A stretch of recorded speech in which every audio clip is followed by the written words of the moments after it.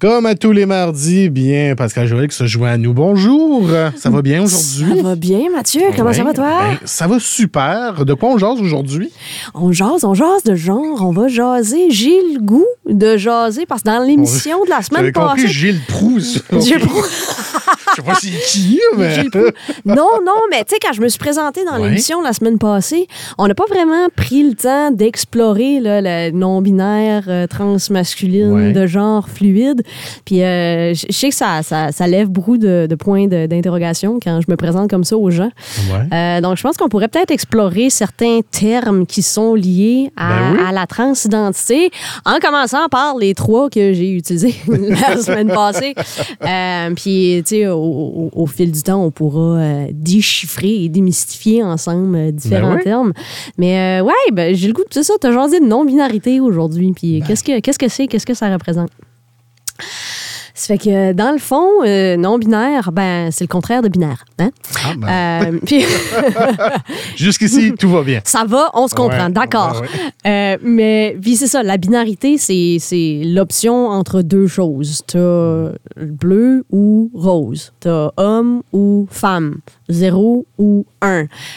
Puis la seule chose qui est binaire dans la vie, c'est tout ce qui est électronique. Parce que si on regarde nos ordinateurs, le coding puis tout ça, c'est des 0 puis des 1. C'est comme ça que ça fonctionne pour les ordinateurs. Exactement. Ouais. Mais quand tu regardes dans la nature, il n'y a rien qui fit dans 2 boîtes. Non. Vraiment, on regarde les fleurs, on regarde les animaux, on va regarder un peu partout. C'est difficile de nous catégoriser parce qu'on est des êtres vivants qui évoluent dans différentes circonstances, différents environnements. On grandit de différentes façons. Puis il y a beaucoup de choses qui nous influencent. Puis à un moment donné, la société, les scientifiques des années 1800 ont fait des études pour justement essayer de catégoriser les humains. Puis à chaque étude qu'ils font, ils se tournent puis ils essayent de faire des choses. Puis là, ils vont se dire, OK, ben là, ça va être homme puis ça va être femme. Mais il y a beaucoup plus que juste ça. Si on prend, par exemple, les peuples des Premières Nations, quand les Européens sont arrivés ici avec leur modèle homme-femme, les Premières Nations sont regardées puis ont fait comme, OK, caisse. Ben oui. Tu sais, parce que si puis on en entend de plus en plus parler, écoute, by all means, je suis pas une personne autochtone puis je vais pas parler pour les personnes des Premières Nations, mais de plus en plus, on entend le terme two spirit, 2 esprits, qui est une autre façon de s'identifier qui faisait partie de la culture des Premières Nations. Puis ça, c'est un exemple parmi tant d'autres. Si tu googles une map, il existe une map sur Google, en fait, qui répertorie les différents genres dans chaque partie du monde. Ah ouais? Puis, jusqu'à présent, il y en a 84 de répertoriés. Donc, ça remet en perspective le homme et femme. Que c'est juste ce ça fameux parapluie, là, est beaucoup plus grand qu'on pensait. Absolument. Donc, tu sais, c'est ça, on peut regarder. Il y a une petite communauté au Mexique où les personnes, un certain groupe de personnes, on va les appeler les mujeres. Donc, c'est pas des femmes, c'est pas des hommes, c'est vraiment des mujeres. Pour eux, c'est une certaine identité de genre qui est au-delà de ce qu'on comprend dans la société comme étant hommes et femmes. Puis un peu la même chose au niveau de l'Indonésie, on a les bisous. C'est vraiment des beaux noms. Je sais, hein? C'est très poétique, en fait. Oui. Hein? Puis c'est ça, nous autres, en Amérique du Nord, on a décidé d'y aller avec non-binaire, qui incorpore, parce qu'on parle de parapluie, mais la non-binarité est très, très large. Parce que dans le fond, c'est tout ce qui ne fit pas dans des 2 boîtes de hommes puis de femmes.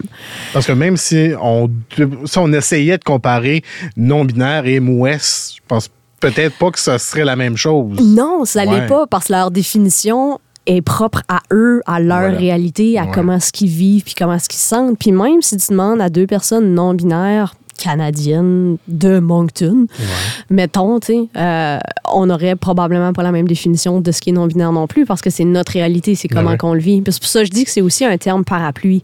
Donc, quand on parle, tu sais, il y a le terme très large de LGBTQIA+, qui est l'alphabet qui est censé englober tout.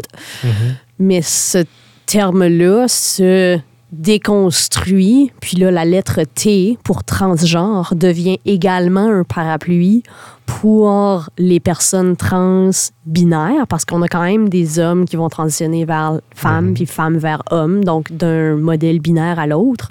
Mais il y a des gens dans le milieu de tout ça qui sont comme, moi, je ne fit pas là. T'sais?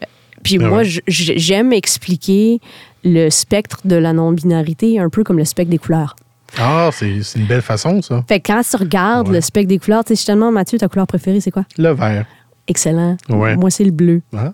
Voilà. Ouais. Mais tu sais, puis mettons qu'on prendrait le spectre des genres, vu ce que tu aurais ton vert, peut-être que c'est demi-homme, ou peut-être que c'est à genre, ou peut-être que c'est transmasculin ou de genre fluide. Il y a plusieurs termes, puis je veux dire, c'est impossible de vraiment tous les savoir. Puis on ne demande pas aux gens d'être un dictionnaire ambulant puis de comprendre tous les termes non plus. Là, c'est pas ça le but puis l'objectif de Georges et Georges. C'est juste de vraiment élargir la conversation puis de dire, regarde, il n'y a pas juste deux modèles. Puis, again, j'adore donner des analogies.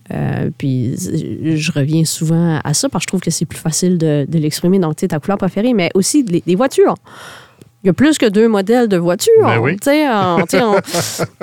Je veux dire, les voitures ont été créées par les humains, là, mais on parle de races de chiens. Il y a plusieurs races de chiens.